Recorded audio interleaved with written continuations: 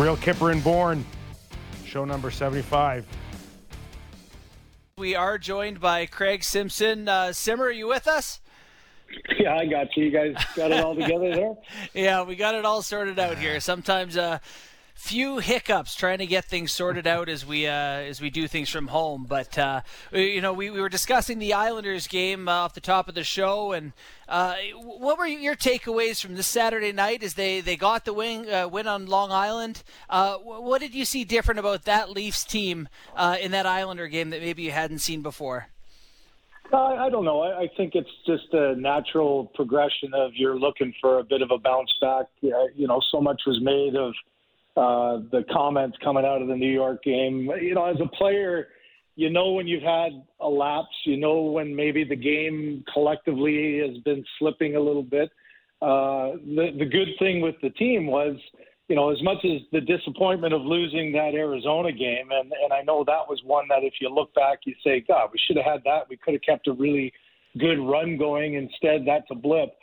To be able to bounce back and beat a team like St. Louis, albeit losing again, yet another 3-1 lead, but they came back and they scored and they got the win. I think that sort of keeps you level-headed. So on the heels of the Ranger game, I think you're just looking for your team to respond, get back to the structure of your game, which you always have to have when you're playing a Barry Trotz team. And, I thought it's amazing, when you get through little trends when you go, oh, gosh, here we go again. We got another 3-1 game. Is this going to happen again? I think the third period was sort of the key factor in that one to say, is there going to be something that happens that derails this team? And, let's face it, everybody's looking at this group from a playoff perspective. And that's what's happened in the last, 3-4 times in the playoffs, that momentum swings in a series. You lose a lead, whether it's in a game or in a series, and you're not able to respond. So I think the positive out of that third period was they kept their game the way that you needed to play. They had good structure to it, and they didn't allow anything like that to creep into your consciousness, because that is really the worry that you have as a group when you've seen those losses or those leads get squandered in 4 of your previous 5 games. And they didn't allow it to happen, and they walked that game home pretty comfortably. And I think they would have left feeling pretty good about themselves and, all in all, pretty good about a road trip. A 3-2-1 6-game road trip is not, the end of the world by any stretch. Guys, I'm back. I pushed all the right buttons, and all is good in the tech world again. Craig, we know the emotional weekend that it was for the Islander organization, been well documented on our show and everyone else's. And the Leafs certainly take full credit for getting the job done and doing what they needed to do. But there was a part of me that watched them come off the Ranger game where they were challenged from a physical point of view by their coach. I would have liked to seen a bigger push from the New York Islanders. I don't think they had 10 shots on goal throughout halfway through the game. And there was a small window of your game that you covered Saturday night where they did push physically. And I thought, for a short stint, the Leafs didn't really have an answer to that. But we didn't get the challenge out of the Islanders Saturday night. Therefore, it makes me, a little apprehensive to give a full blessing on where the Leafs go from that New York Ranger loss. Yeah, there was really only just that one. You're right. It seemed like the push was coming a bit. You saw Martin get in the head. You saw Zizekas come in, and the D got knocked down. And I said there, as you know, Nick, there's stretches in a game. In playoffs, it's more prevalent, throughout the game that you always know you got to be ready to get back, get the puck quickly, get it distributed, because you're going to get knocked on your rear end if you don't. So, but in the course of regular season, typically you say, okay, here comes the push from our opponent. Can you take that hit, make the play? And what you have to do during those stretches, you can do one of two things. You can ratchet up your physical game to match it and push back in that regard.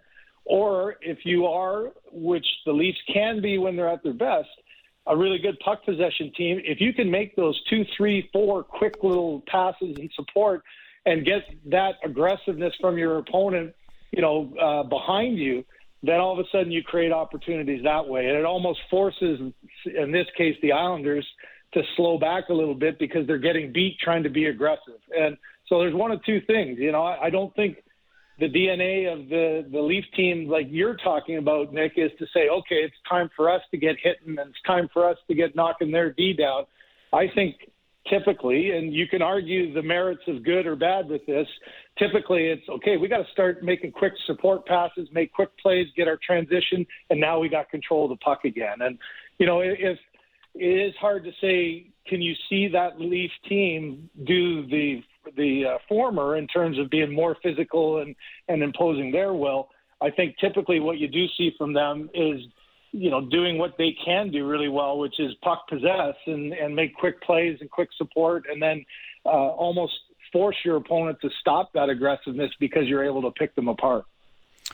Simmer, watching that game and watching Morgan Rielly, another game where he's fantastic and plays big minutes for them, I'm thinking, how important is this guy to the Leafs? Like, if you had a playoff series and you could take away one of the core four forwards or Morgan Rielly, you can make the case, I think, that Rielly is as important as any one of those guys, maybe not named Matthews? Well, I think without question, I think he's typically been the driver of pushing the pace of the play from making that good outlet and then jumping in at the appropriate time. I think when he's on top of his game, he has confidence in his defensive positioning and his ability to recover if he does jump up offensively. He's got that speed and got the good reads, and he's got a good partner in Brody to understand how to get back and not be out of place and not cause the big gaffe that creates a 2-on-1 or a 3-on-1 because you've been aggressive. So I think it's exemplified when you're missing Muzzin as a defensive stopgap there, Hall as his partner. It was pretty much on display that, any team that loses their third and fourth guys are going to struggle a little bit on the defensive side. But I don't think there's any question that it's Morgan Rielly on the back end that really is the pulse in terms of the speed of the game, the offensive side of the game, in terms of how the Leafs are going to play from the back end. Wednesday, Craig, we may see Matthews, Marner, and Nylander play on three different lines based on what we're seeing to start this week. You might be the perfect guy to ask this because you are a highly skilled top goal scorer. When you saw your line dummied down when it comes to skill, is your first thought is I don't like this, or is it maybe time to get back to simplifying my game a little bit? Maybe this might not be a bad thing. Yeah. I think, listen, everybody, as you know, has an ego. I mean, you're not playing in the National Hockey League if you don't have one, because it's what drives you, whether in a positive.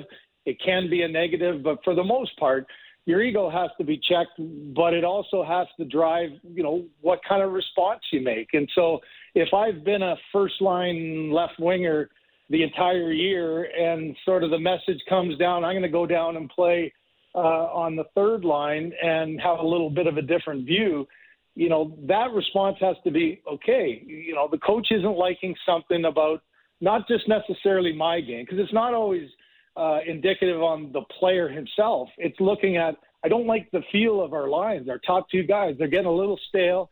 And sometimes you got to press that ego and push that button of the ego of your player and say, I'm going to give you a new challenge. Like, show me what you can do and show me why either you can make that third line now be a much, much better line with your skill and what you bring to it.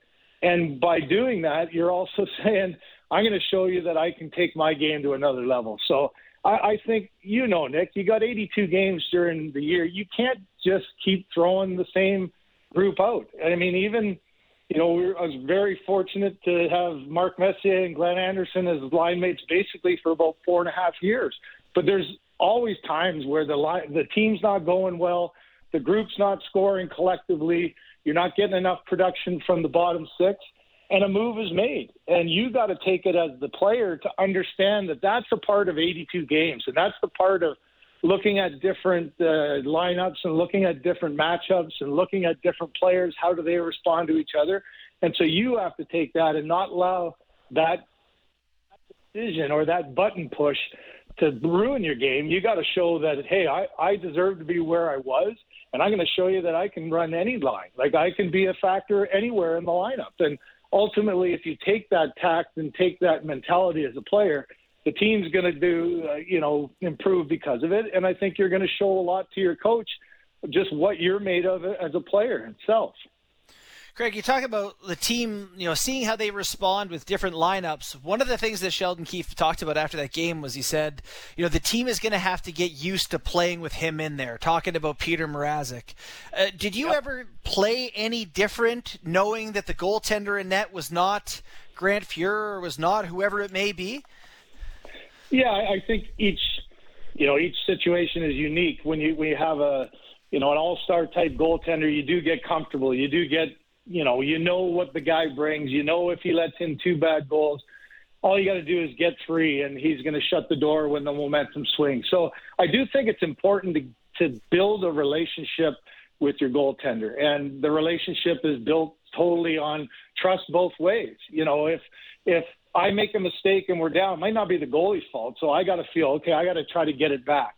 Or you get that feeling with a guy that you know how he's going to respond when there's some adversity or when there's a bad goal, because every goaltender is going to get either a bad goal or a couple of bad breaks. And I would say, Campbell's in the mode right now where he's had a couple of games where that Ranger game, a lot of bouncing pucks and deflected things, it's not always fully on the goalie, but you got to have the faith that how he's going to react. So if I'm playing now with Peter Mrazek, I don't know him. Like, I've never had the history of him. In Edmonton, Bill Ranford, it took Billy, a playoff run when Furzy goes down in 1990 to show us what he's made of as a teammate, as a character. And you might have a bad game, but you bounce back from it, and now you know how he's going to respond when things aren't going well. So I think Sheldon's right in saying guys do have to, look at even the slow progression of Campbell. The guy's endeared to, they liked his personality. Okay, you might have a guy that you love his personality, but he can't save a damn thing, and that's not going to get you anywhere. But when you like his personality and you know how he reacts when something's bad, or how he reacts when we're down by 2, we get 2 back, is he going to now shut the door and show that poise and confidence to his teammates that you guys keep going, I got this. And I think that's what the message was for Mrazek. He's got to now show that, A, that's his personality, that he's a good teammate, that he's a battler. If there's a bad goal that a defenseman makes a mistake, you don't stare him down. You give him a tap and say, let's go get it back. And you can't recreate that just in practice. Practice habits go a long way to feeling how your players feel about you, but you got to do it in the game. And I'm sure that's sort of the message that Sheldon was saying about having to get him in there to get that feeling and to get that scope of, he might play a significant role, or he will play a significant role with so many games in so many nights coming down the stretch. Hey, Craig, late last week, we heard Sheldon kind of talk down the soft and purposeless comments. Yeah. And I'm just wondering, is it now kind of pushed to the side a little bit with this group, or is it something that's going to hang with them throughout the back half of this season? And is it necessarily a good thing or a bad thing in that, knowing that that's out there for this particular group every game they play until the end of the regular season? Yeah, I don't think any, as a player, when you thought the game was going to be easy, you got up 3-1 and you played soft. Like, I think, the words, I understand why, especially in this marketplace, especially with the history, especially with what that word itself connotates in terms of, the makeup of your team now, and you're not a hard enough thing. I think from a player's perspective, Nick, we played a hard game tonight. Like when you're doing well, you're hard on the puck, you're hard on the forecheck.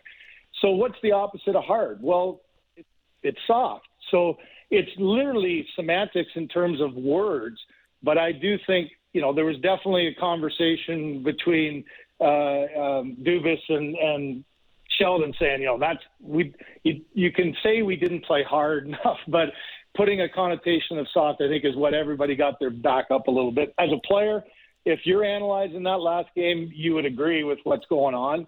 And let's not kid ourselves. Players aren't sitting listening to everything that's talked on the radio or talked afterwards. I think the messaging from Sheldon just got into a level that they said, we don't want to now give every radio station a chance to talk about that as really a label on our team. So right. At the end result, you guys, it's just how do you respond to it? And I thought they responded to it okay in the last game, and now is another critical stretch that starts with a good Anaheim team on Wednesday that you are going to have to play hard on the puck and hard on the check to have success. So I think it's gone. The results that come up next will be sort of the key of where's this team at, and I think the shuffle of the lines is showing you get stale. January to me, I don't know if it was for you, Nick, but January to me was always one of the hardest months. It just seemed like you're not quite halfway and you've gone through Christmas time, which is busy and big games usually. And this was different with so few games and so much time off. It's always a difficult mental time. So I'm not surprised that that's a time when you can shuffle things around a little bit to try to keep guys sharp and on edge. 40-plus games. You're right. It is one of those. Should I dare say it? Soft spots in the schedule, right? It's soft month. Listen, I thrived because all you good players were taking the months off. That was my time to eat, boys. That's when I hear you talk about that, Craig, I wonder. Is it possible for a Leafs lineup that's got Sandin and Liljegren as their second pair, like it was in that game where he called them soft and purposeless? Is it possible for them to play a hard enough game? Like if those guys play the hard game you're talking about, can the team still be perceived as soft just because they don't have the horses?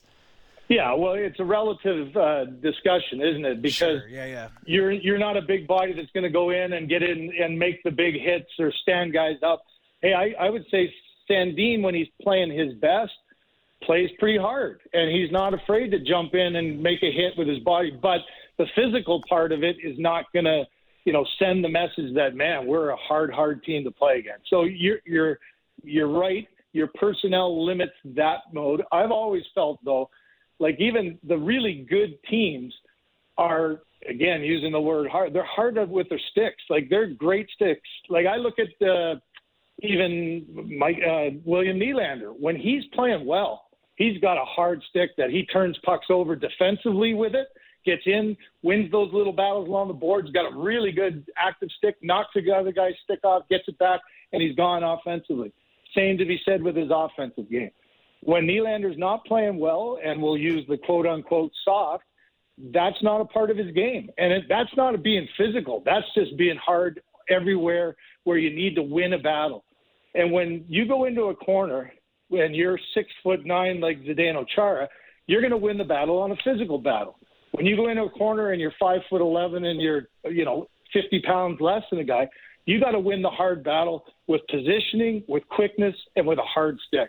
And that's, I think, what many of the Leafs players, just by stature in that man, have to play that way. But man, when you're playing that way on a consistent level, you're pretty damn hard to play with if you're good at it. Hey, Craig, one more before I let you go, and that's, again, you might be the best guy to ask this, the power play, and something that, you understood well, especially in your Edmonton days. And the Leafs are going to have this thing working, perfection in the playoffs, because they're going to just have to be one of those teams that if you challenge us physically and you end up in the box, we got to make you pay.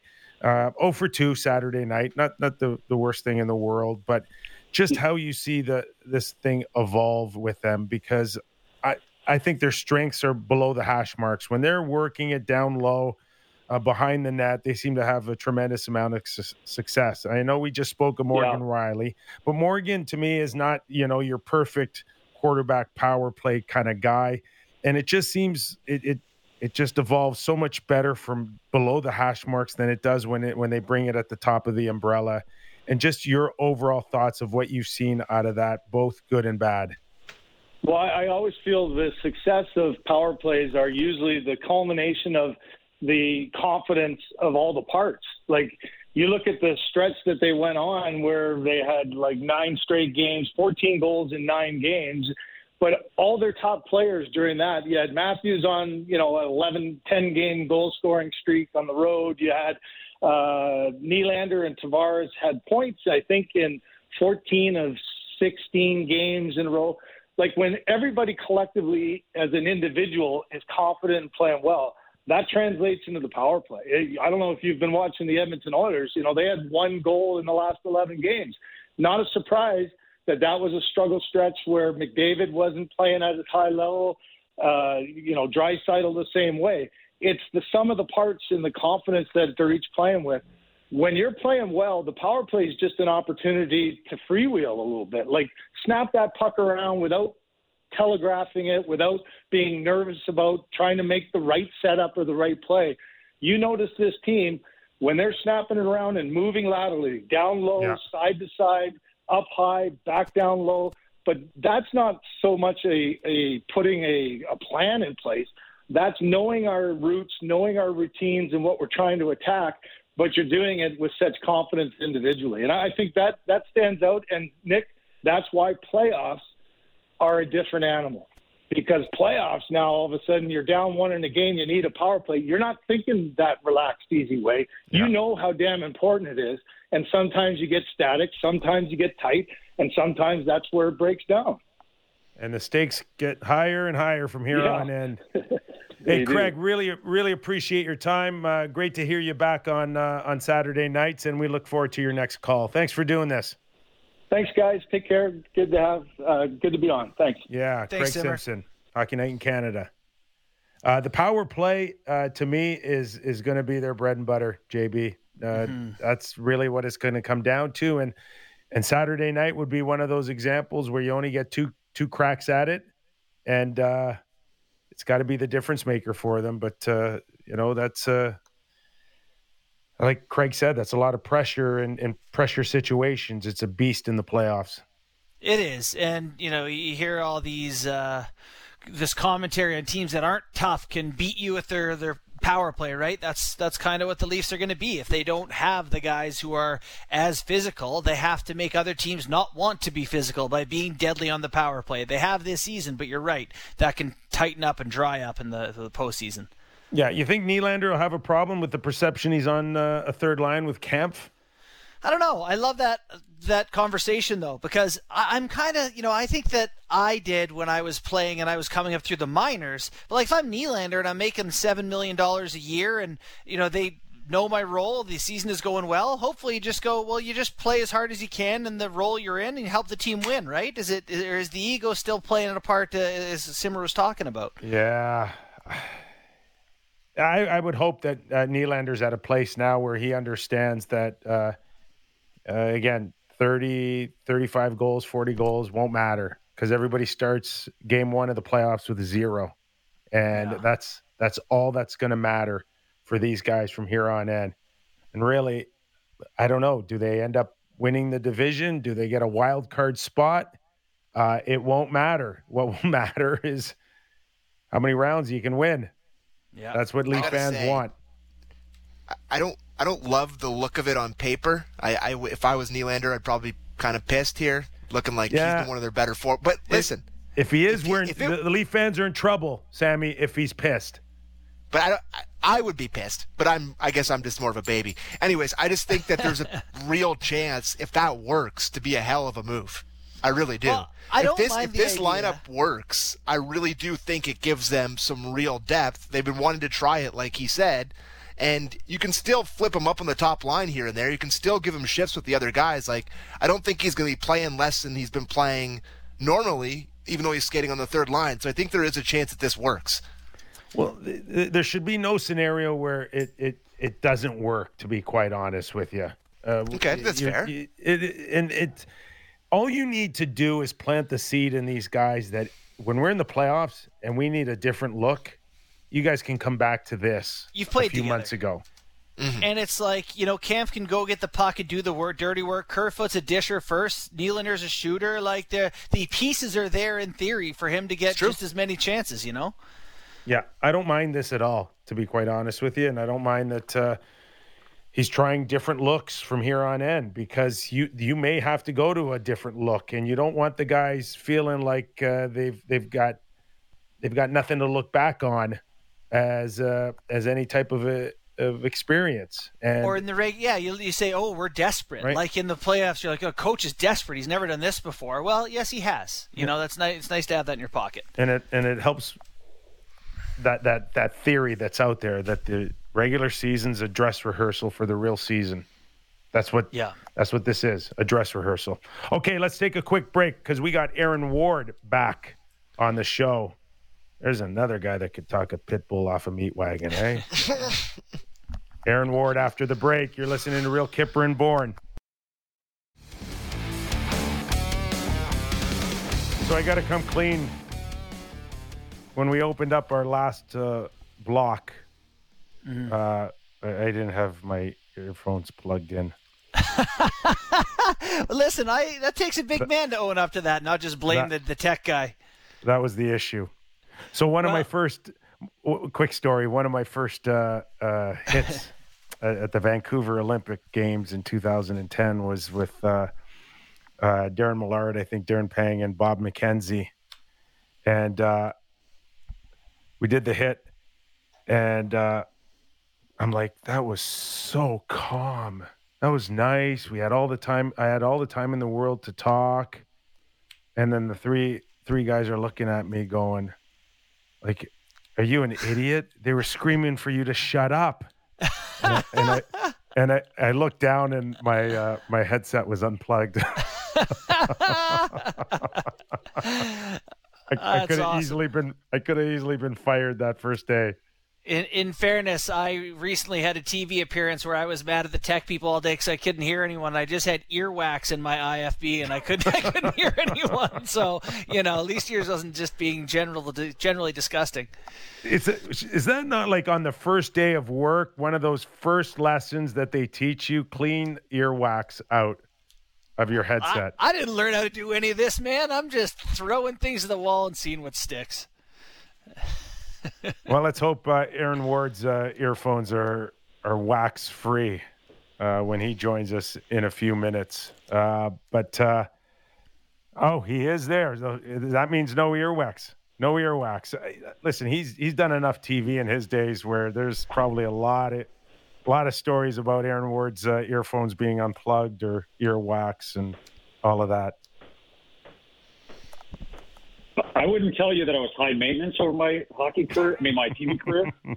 But I will say this. I did routinely make the network buy me a new earpiece every year, given the fact that quite possibly an extensive science experiment could come from what happened in that thing. But one of the sneaky tricks though is when you get an iPhone and you get that thing for popping out the SIM card, that thing's amazing for cleaning it out. Now, yes. But that makes you think now going forward, don't ever borrow a SIM card extractor from anybody in TV going forward. I'm the worst with Kipper, I got a question for you. What does it say about your partner on radio that you were able to go through a whole radio hit, not even listening to him or hearing him? Yes. Yeah, correct. For like a good 4 minutes. Barney, do you feel bad? Do you feel bad at all? Or are you starting to wonder? No, because to feel bad, Wardo, I would have to be delusional to think that he usually listens to me. So I'm well past that. I see the lips moving. I'm just not. I just cannot grasp exactly what's coming out. Awesome. Oh, I'm sure James Duthie wanted to rip your head off a few times over the years. I got to tell you, that was one of the fine skills that I did develop quickly is once I had my producer in my ear telling me to wrap it, I could get out of a comment. It didn't mean the comment made any sense, but I could get out of whatever I was saying pretty damn quick. So I figured that I gave the audience enough credit to think that they were smart enough to interpret what the hell I was trying to say, and that's why I'd step out. Nice. All right, Leafs. We were talking just a little earlier about the effects of line changes, and right from junior hockey, Wardo, and JB, you know this as well. One of the sometimes I I'd pull into the parking lot, and guys couldn't race into the dressing room fast enough to see what colored jersey they were wearing for practice. And, reds first line, blue second line, greens third line. And you're like, oh, God, green, are you kidding me? And you could see the life get sucked out of a guy in a split second the moment he sees his practice jersey. Is there a chance that the Leafs could be going through that when they walked into the room today? Because technically we see Nylander on the third line with Kemp and Kerfoot today. Yeah, but I think there's a method to that madness. And the funny thing is, I actually sound like I'm prepared for this. So if I look at the lines currently, Matthews at center with Case and Bunting, 42 goals in the season. Tavares, Mikheyev, and Marner, 30. Kerfoot, Kemp, and Nylander, 26. For me, that is the mastery of having a guy that has all those assets available and being willing to take chances to spread out, get some parity on your lines. Because here's the truth. When you have that amount, even scoring between your second and third, it opens up so many options to your entire front line lineup.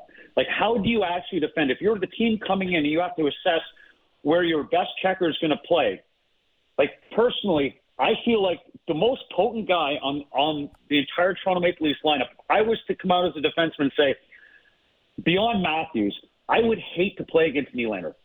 And so him sitting on the third line, you can sell it to a young guy like him and say, in light of the fact that we have this depth, it's an opportunity for you. You won't draw the same type of coverage. You won't see the same system. You won't match up against the top D pairings. You're going to find yourself spotted in situations that will actually show your skill set an even brighter opportunity. I mean, the guy's amazing to watch him play. So I think it's a stroke of genius. The trouble for these guys is it's one puck and so many guys, right? So you get out there on the power play, your top power play in the National Hockey League, your top three right now. Why you want to do this is you got to look forward. You got to look forward into how the playoffs have been the Achilles heel of the Toronto Maple Leafs in the past, and that when things tighten up from an opponent's perspective, how there's less chances and you're a carry the puck across the blue line type team. Now you have the opportunity to get all or some of your guys in vulnerable situations against your opponent. So I think it's a smart play.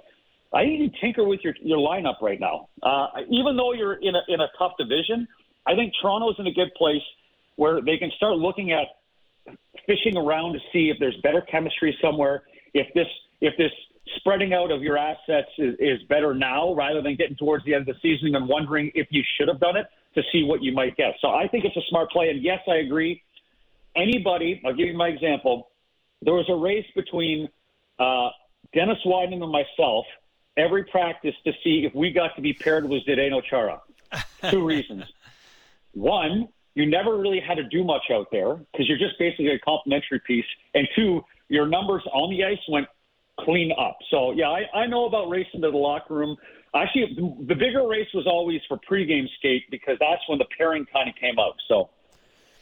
Yeah, and that's, I'm curious about that because, I played in the minors, and for me, getting demoted from the second to third line, I didn't care how the Utah Grizzlies played, but I needed to play with good players to get points to get moved up. At the NHL level, is there still ego for guys about how their line is written up on the board? Or, a lot of times teams have the same second, third line, they're almost equal, but does it matter how the lines get written up for ego purposes? No, absolutely. I mean, listen, with a collection of talent that Toronto has, you don't achieve this level in your career if you don't have that innate ego, right? The good ego, not the arrogant ego, but the high level of confidence, belief in yourself. And part of that comes with knowing that you're almost competing with your teammates. So to walk in that room and to see, even though you might have the top producing center, if you're sitting on the second line versus the first, your ultimate goal is to get your name on that board. So, yeah, I believe that if it's harnessed in the right way and viewed the right way, yeah, that absolutely exists, and it's the right thing to do. You never want someone to be satisfied, and you want to find motivation at all points in your season, especially we're coming into February to the February Blahs. Maybe this is almost a mental tactic to get your team to pay attention to what's going on and play with greater detail because there's opportunity to move around. The real test for Sheldon Keefe might be if it isn't as successful as he might have thought early, or the boys aren't getting their cookies at a rate that they're comfortable with, how long he sticks with it and how long he could hold off the laser eyes on the bench looking over their shoulders right at him. That might be the more interesting aspect of it. If it doesn't turn out great early, how long he sticks with it. Yeah, I haven't looked ahead at their schedule. I imagine that in the process of doing this, so what do we got, right? We got the Ducks, which I think is a Leafs decent challenge. We've got Detroit, who I think is, Jekyll and Hyde from game to game. So I don't imagine that the coaching staff hasn't looked at making this move and also looking out at the schedule and seeing if they can buy themselves time in terms of sticking with it. I think that's a valid point, is how quickly do you step out of this move because of the fact you think it's harmful to a select few that you need to know are maintaining the right frame of mind, getting the right feel for the game, having the points show up. I mean, let's be honest, like the most egotistical guys in your team are always forwards. I mean, let's be honest, Kipper. Facts only. I mean, we just established Kipper was even listening to Borny the whole time, so there's a level of arrogance right there. Yes. So yeah, you're not wrong. You're not wrong. So I think this is probably a managed opportunity by the coaching staff to figure out where exactly they can make changes. So, taking it away from the Leafs, the Edmonton Oilers finally got a win. They beat the Calgary Flames the other night. One thing that's a bit of an anomaly right now is Connor McDavid has no goals in his last 9 home games. What's going on with Connor McDavid and his season? Obviously, good statistical season, but our expectations for this guy are a little higher than that. Well, let's take the Leon Draisaitl situation and magnify that, right? So Leon's up there and is expected to come up with an answer for his entire team. Mm-hmm. I think that Connor McDavid likely is trying to come up with the same response, both from a performance end and from a verbal end. And he's got to manage it publicly. He's got to manage it inside that locker room. I think it's a heavy load. I think you got a guy that even though you brought in a guy like Duncan Keith, who's supposed to kind of bring across some of the experience from a dynasty that existed for a period of time in Chicago and try and impart his experience and his lessons onto a captain, I don't think that Connor McDavid, even though he is, McJesus on the ice, I don't imagine that this isn't wearing on him. I mean, the fact that he's out there and he can't stop a puck for this team, right? So we've heard people say he's got to change his style, and maybe it's starting to creep into his mind. Maybe he has to change his style. Maybe if we really look at him and over those 9 games at home, maybe he's trying to do something different that isn't serving him well. But he can't stop a puck. He can't break the puck out for his decor, and he sure as hell can't play one-on-ones because we would obviously expect him to be the catalyst offensively. So the difficulty for a young guy, I think, is he may be perhaps in his own head. And here's just for one guy, the same situation for everybody there in Edmonton. And we've all been in the locker room, and you know what's happening in management. You can't escape it when it's in the media. You can't escape it in the locker room because you talk about it amongst yourselves. When the shoe is going to drop in some capacity, whether it's going to be a massive group of trades or likely a head coach gets the axe, you almost get yourself to a zombie-like state of waiting for that to happen, knowing it's going to happen. And it's not like you want to not perform. You just kind of get numb to waiting for it because you know that inevitably there's going to be an very soon upcoming transition and change that you have to newly audition, newly perform for a head coach, or you have to get acclimated to a group of new guys and reformulate how the hierarchy works in that locker room. So I think Edmonton is a bigger mess than we give them credit for. Aaron, we've played long enough to know that we've always had a few teammates here and there that had behind the scene issues with one or two reporters, right? I mean, it's hell yeah, it's always been there. I'm just surprised in 2021 that it would come to a head on a live presser, the way it did with Matheson and Draisaitl. But those things are very common from year to year, decade to decade. Man, there's some guys I've known that would love to get one or two reporters in a back alley, and it was tough to watch sometimes as a teammate. Well, I'd say this. So what wasn't put out there in the mainstream video that we saw was the previous questions. And we all know that relationships in the sports business are tough. And I'm going to take it from the other perspective. I guarantee you there are scribes or guys that work behind the microphone day to day with players. They would love to knock them upside the head with that microphone a few times. Like it's part of it's almost like a family relationship. The tough part is when you go back to a player who like Leon Draisaitl is not coming up short. His team is coming up short. He's doing what he's supposed to do. We know that there's more to that story just on the surface. We don't need anybody else to tell us. The moment someone from a media member says the word pissy to describe a player and a player says, you tell us, you know, or whatever it is, you know there's a history there. The problem with all of this, which we can't really address because of the fact that we're restricted with COVID, is that gone is the one-on-one opportunity to talk to a guy you work with daily. And on top of what you just said about we all had a guy, there have been plenty of opportunities to address a guy quietly in the locker room, off in the corner, and you can be as animated or as raw as you want with a newspaper or a TV guy, where it doesn't get reported because it doesn't play out on a press conference.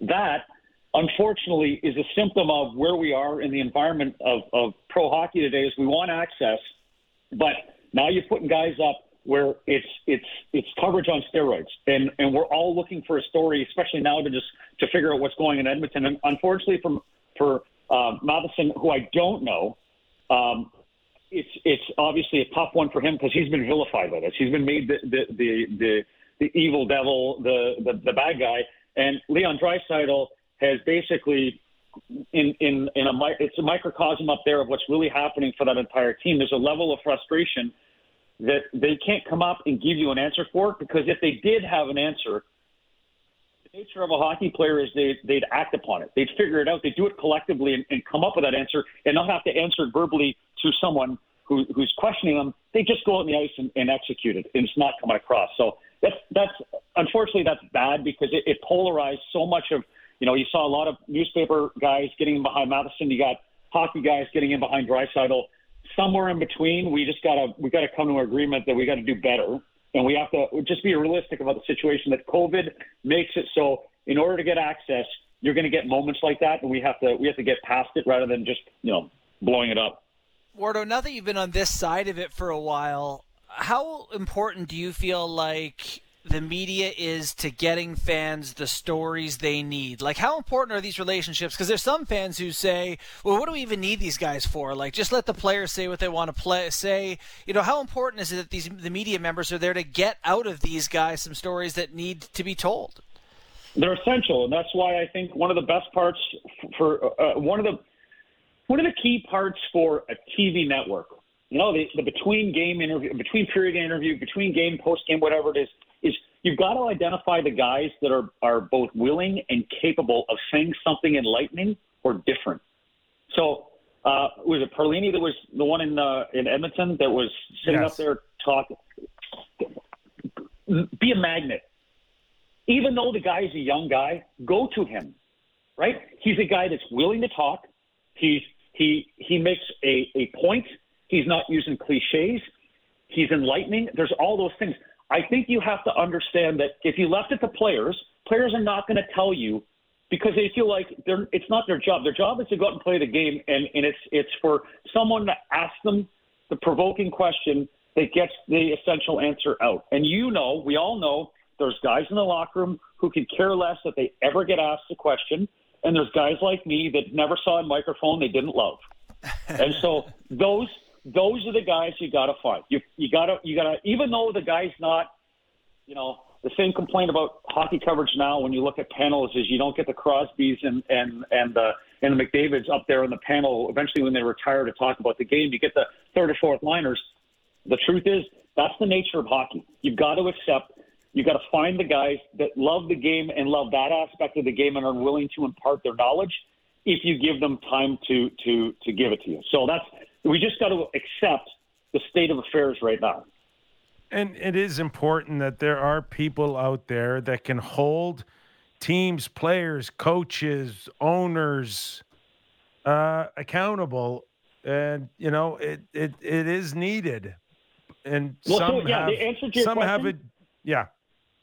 The answer to your question is they're essential. Because here's the truth.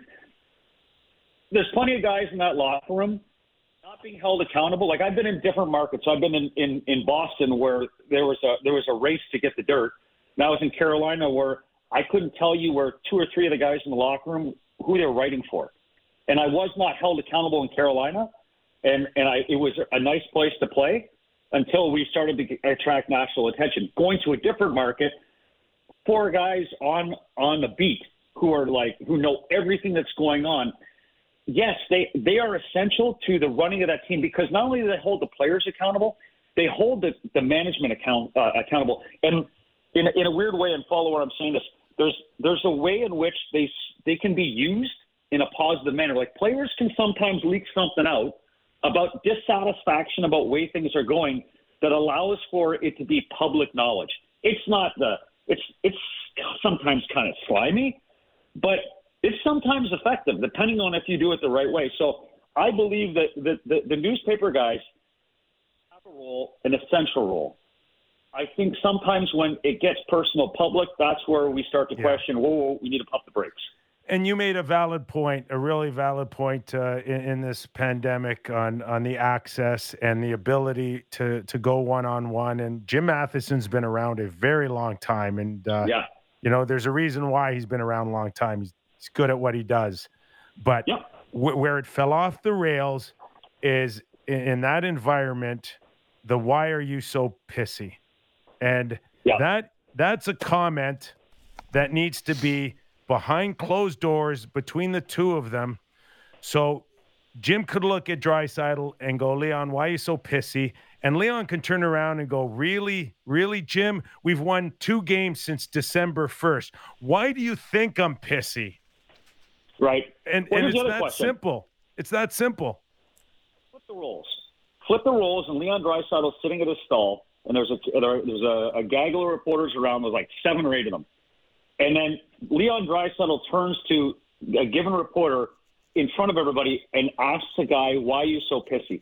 Inevitably where that goes is your PR guy is going to step in because he's usually hovering around, and you're going to work that out because there's a certain level of embarrassment. I think the same respect has to be taken. Like, I don't think Matheson or any media guy would take being called pissy or criticized publicly in a hockey environment all that well, and I think the players do not either. So I think that's where you go. I always think when we have to bet something, I'm trying to put myself in Draisaitl's shoes and Matheson's shoes to flip the roles and see how that would go over. It wouldn't go over very well for either side. No, I am fascinated by the amount, how media plays into actual dressing rooms. Like, do you believe in the concept of bulletin board material? Did you ever read anything or have it up in your dressing room and say, hey, here's what this guy said to this newspaper, something to actually push your team along? Well, I would tell you that in my day, a third of the guys couldn't even spell newspaper rather than read one. I think that bulletin board material mainly comes from coaching staffs. I don't think players really honestly care what an opponent says because inevitably you have to step out there for 60 minutes, possibly plus, and perform. Whatever you say doesn't really matter, right? Other than if it's a guy who's going to come out and say I plan to fight this guy or something personal, then that gets noticed. But overall, a deprecating comment about the opponent, I don't remember, Kipper, if I ever paid attention to it. I think that it's a coach. A coach will put it up and say, and I'll give you a name of a coach. Peter Laviolette knew who he had. He had Carolina Hurricanes, a motley crew of guys signed off. Ray Whitney was getting paid by 3 teams at once in 2006. So he harnessed the power of disrespect, and he would put those things up. And don't think that Toronto wasn't one of the key ones, right? Because, it's Toronto. He picked the major markets and decided to get us attentive to the details in that game. When we played Florida or Tampa at the time, we had different routes to go. But yes, I think that a coach utilizes the bulletin board material, harnesses it for their disrespect or the underdog status. Other than that, I don't think players really seek out a motivation. I think embarrassment's a pretty good motivation if you don't perform well on ice. Well, listen, it'll be interesting to watch this thing get played out a little bit here. But, Wardo, we really appreciate your time as always, man. All right, no problem. Hey, I got my headset plugged in, Morton. If you ever need someone to listen to, I'm right here. It makes me feel good to know you're there, Wardo. Thank you. I'm here for you. Great feedback, as always, out of you, Wardo. Thanks a lot for doing this. Aaron Ward. All right, no problem. Thanks, guys. Bulletin board. See, you ever have any? It's nothing really stands out, but I do recall coming in and he's right. There'll be people in the dressing room, i.e. a coach or a couple of your leaders that would try to find different ways to motivate the team. And maybe it's just looking at something that was said that portrays cockiness, arrogance, whatever the case is. You're trying to squeeze anything and everything out of each guy to go fight the battle. And it's probably a reach at times, but it's worth a try, I think. What's it going to cost you? A pair of scissors? Well, that's it. When I was with the Marlies, I can think of once in the postseason, Sheldon had me blow up a quote from one of the guys and actually post it in the dressing room. It was actually, I think, that Burroughs kid who's on Vancouver now. He was with Bridgeport at the time. But, I think the guys read it. If any of them are like, how dare they say that about us? I don't know. I'm not sure what do you think, Sammy? Would that motivate you? Yeah, I'm thinking about bulletin board material, and I'm thinking I'm going on a different sport. I'm going to Toronto Blue Jays, going to the Major Leagues of Baseball, and I think it was before Game 5 or Game 4 of the ALCS in 2016. The Cleveland now Guardians had to start Ryan Merritt in a winner-take-all game, and Jose Bautista came out and he said, I think that guy's going to be shaking in his booties. And he said that, and then he went out there, Merritt went out there and dominated, and then after the game he was wearing cowboy boots, and it was like a whole thing.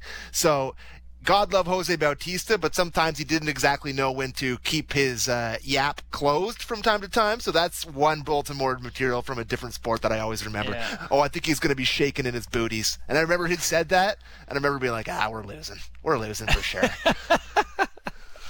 That's your All right, let's default go to fan setting. We'll go to some news and notes around the hockey world. Jacob Panetta, ECHL player, found himself probably his life flashed right in front of his eyes on an incident with Jordan Subban. Guys, I know you've probably seen it, heard of it. It was deemed a racist taunt by him. Since then, he's apologized, gone on record saying that no racial slurs, denies the actions were racially motivated. But even for this guy to go anywhere near something like this, what are you, crazy? Yeah, it's crazy right now that in the wake of all the things that we have been through as a culture over the past few years, and it's been a lot, if you're in hockey, it's tough to miss the power that Black Lives Matter has had, and what the HDA is doing, and Stewie, our own Stewie, as hockey equality. We just had Willie O'Ree night. To be as oblivious as that, boy, it comes off, and it's just impeccably poor taste, bad timing, everything you want to say. Sammy, you good? Yeah, it was pretty awful, boys. Yeah. It really, because it in this day and age, and then it just gives another opportunity to talk about the issues that hockey has, and it's my favorite sport, and it's a tough one. It's just a tough one. I really watched the video with true disgust, and I really feel for Jordan, and I feel for a lot of black players that have probably been dealing with a lot of this stuff since they were pretty young. So I don't think there's a lot that you can really say about the matter. I just think it's really upsetting, and I feel for all the black players out there that have to deal with this kind of stuff. Okay, let's go to the Vancouver Canucks. Emily Castonguay, hired by the Vancouver Canucks as AGM, Assistant General Manager. Not a real surprise. It was really said that they were targeting a woman in a managerial position.